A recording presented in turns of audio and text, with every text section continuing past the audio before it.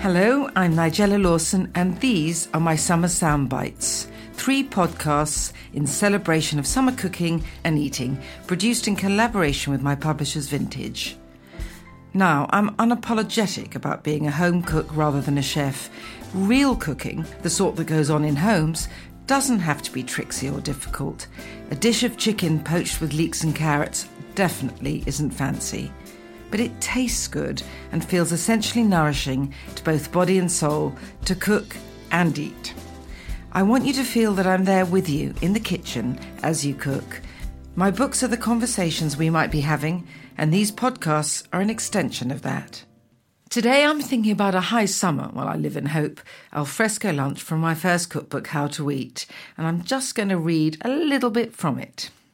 To eat outside, you don't necessarily have to cook a lot, but you've got a lot to think about. I'm talking here about a table-borne lunch outside in the garden. Choose nothing fussy, nothing that will grow waxy or dry in the heat, and nothing that will sit too heavily on the digestion. Lots of meat, quivering pots of mayonnaise in the sun's glare, bread already cut, much traditional picnic fare is ruled out. Certainly a hunk of bread, a wedge of cheese and a peppery salami will do on cooler days, but even in moderate heat, bread gets stale in a matter of minutes, cheese and meat quickly grow a patina of rancid sweatiness. Pitta is better, unsurprisingly, at withstanding heat. It does harden to cardboard unpliableness if left out too brazenly, but covered with a napkin or toasted to order on a nearby barbecue, it will hold up better than ciabatta, baguette or bloomer. Don't bother cooking a pudding. You could go for Greek yogurt with honey and passion fruit, otherwise serve grapes and plums all'italiana, bobbing about in water and ice cube-filled bowls, or any amount of fruit cut up with as much dexterity as you can muster, in my case, not much.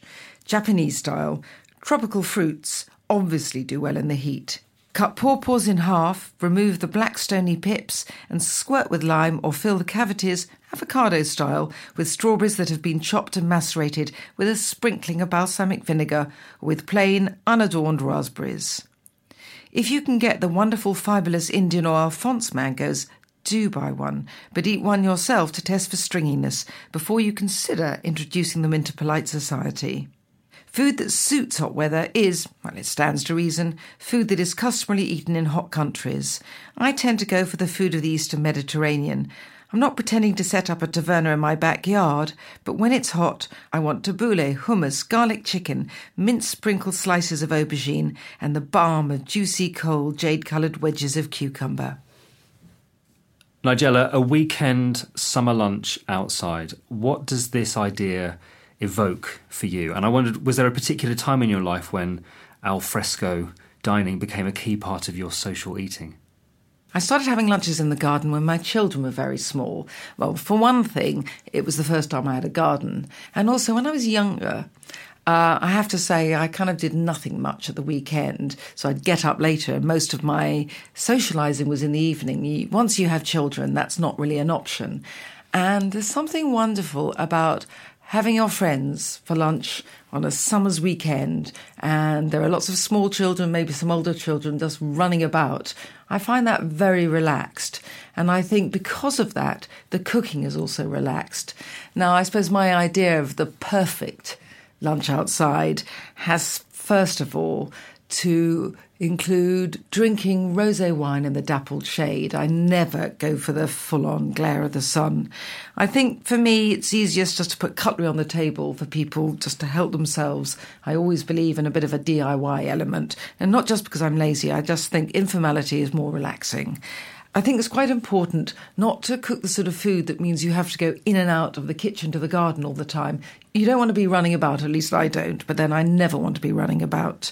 And I suppose I love food that you can eat with your fingers, like picky little bits. There's a recipe in Nigella Summer, which is for crispy lamb chops, although I know I should say crisp lamb chops. Jane Grigson was always very strict about how annoying it was that people said crispy, so I do feel a sense of shame. And these are just wonderful to eat. You got the crunch of a slight parmesan pitta breadcrumb crust, and then the lamb chops are just wonderfully sort of pink and tender within. And anything, I have to say, maybe this is bad, anything that has breadcrumbs and is fried and that you can eat with your fingers, that's never a bad thing. I also like porchetta, and this is an Italian sort of rolled pork with herbs and onions and spices. And you slice this and eat it in buns. And although it might sound odd to have something like this, actually I find it much easier because the pork takes quite a long time to cook. And therefore it's just in the oven beforehand. You're not trying to get a lot of things ready at the last minute. And it slightly reminds me of strolling through Italian markets in summer. And there's always a van somewhere selling these. You get a roll that's stuffed with a wodge of porchetta. Just delicious. Much better than a burger. One of the things I like as well are things to dip tortilla chips or crudité into. And I don't think this needs to be fancy. I've got something in my new book, Simply Nigella, which I call a simple salsa, because it is a simple salsa. And it's made of tomatoes, a bit of onion, and some jalapeno chilies. It's not too hot. You can make it as hot or as mild as you like. Fewer chilies or take the seeds out. I always like it quite fiery, which might sound an aggressive act if there are small children there. There's nothing to stop you having one bowl that's quite mild and one bowl that's quite fiery. But that wonderful thing of dipping and coming back, no double dipping, obviously, but I like that sort of thing. It's not really for me a starter. It's just there, great with drinks, but actually also quite a wonderful sauce alongside, say, the lamb chops or the chicken. Nigella, I wanted to ask whether there were dishes that you find yourself returning to again and again when you're entertaining people outside. Like everyone who cooks, I do tend to return again and again to certain recipes. Sometimes it's because friends of mine request a particular recipe, and sometimes it's just because I think, I love this recipe, I know it works, and I want to eat it again. The minute I feel that summer's in the air, it has to be my watermelon, feta and black olive salad. Now, I wrote about this in Nigella Summer, which was published in 2002, but I'm still making it every year, and well, there's no reason not to. There's just something about that juiciness of the watermelon and the saltiness of the feta, and just a few mint leaves as well. I know when I first wrote about it, it sounded a bit odd, but actually it does come in some form or another from the Eastern Mediterranean. And of course, they're good at knowing about what to eat in the heat. I also really feel summer for me is about linguine with chili crab and watercress. Now, actually, you could just as easily use rocket in place of the watercress. I think that note of pepperiness, wherever it comes from, is wonderful with a slight richness of the crab. I think crab is very underrated. And these linguine are wonderfully fragrant and, well, it's summer in a bowl. One of the wonderful things about a butterfly leg of lamb, I always find, is that you can cook it in the oven or on a barbecue, which is great in summer, should you have a barbecue, but not awful if you don't. And actually, I'm a terrible carver, and it's very easy to slice a butterfly leg of lamb, and also it goes so far. It goes much further than a normal leg of lamb, simply because you can slice it so thinly. There are so many ways I flavour a butterfly leg of lamb, which is one of the things I like about it, but I have to say I return again and again to the version that's in Nigellissima, which is with bay leaves and balsamic vinegar, a lot of garlic as well. It's always a winner. Now, Nigella, I have a terrible sweet tooth, so I'm going to have to insist that you give me some pudding to think about. You know, I have to say, when you think summer, you think ice cream, or I do. But I really love the sort of ice creams you don't need an ice cream machine for. But I return to certain no-churn ice creams as much as I'm always coming up with new ones. I always love the prettily pink no-churn pomegranate ice cream. You can scatter a few pomegranate seeds on top and then it's just beautiful, but the flavour is so good. And I know this is maybe a teeny bit camp, but that has never worried me. I'm particularly fond as well of my no-churn margarita ice cream. I like a bitter note in dessert, and this may not be right for children, but it's very good for grown-ups, which is a no-churn coffee ice cream. And I often serve this, in fact you can do any ice cream in that, in a split brioche bun. I came across that when I was in the south of Italy, like instead of a cone or instead of out of a bowl with a spoon. So it's a bit like a sweet burger, just a dollop of ice cream in a bun. That is so good. I think a lot of people who've got my books or watch my series know that I am a pavaholic and I'm always doing pavlovas. But I've got another version that's sort of meringue, cream and fruit that is very laid back to eat, and it's called forgotten pudding, which I rather love that.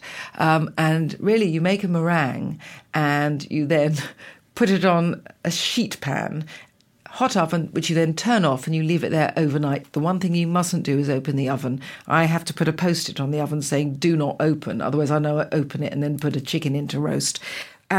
It's wonderfully marshmallowy. It's not got the crispness on the outside. But when you bring this sheet pan out and you just put some cream on top and whatever berries you want, it's also very easy to serve. You just put it on the table and you either cut it into squares for people or they can just cut a square for themselves as they eat. And are there any countries that have influenced you more than any others when it comes to summer cooking? I'm the sort of cook who likes to borrow from a lot of countries. And I have to say I'm not a purist, and I'm not ashamed of the fact that sometimes I'll take a little bit from this country, a little bit from that country and fuse them together. But obviously I'm an English cook, so I would sometimes get the idea of a certain way of cooking something, but it is, if you like, refracted through the prism of the food I ate as a child. So my mother would always make a mint sauce, but these days I might borrow from an Italian idea, and I have to say Italy always remains one of my greatest influences. I mean, I lived there for a bit when I was young. So I might make more of a salsa verde. In other words, herbs, capers, garlic, olive oil, a spritz of lemon or a teeny bit of vinegar. But if I'm having lamb, I might major on mint. If I'm having chicken, I might major on tarragon. But the thing about tarragon is you must never major too heartily. It doesn't work like that. But parsley and a bit of tarragon, or parsley and some mint, and maybe if I want to go a bit more Southeast Asian, and Thailand is a country that has influenced me more latterly, I might add coriander and mint to this. So I suppose it's just about thinking of flavours from certain countries, but not, as it were, trying to turn my house or my garden into an Italian restaurant or a Thai restaurant. Nigella, thank you so much for bringing the spirit of summer into this studio. My pleasure, and I should also add that these recipes are just as delicious if you don't have a garden. Thank you for listening to my summer sound bites. I read today from my very first cookbook, How to Eat. My latest, Simply Nigella, is out now. You can also find a selection of summer recipes on nigella.com. Do look out for the next episode in my Summer Soundbites podcast series, when I will be talking about one of my favourite ways of eating, the summer indoor picnic.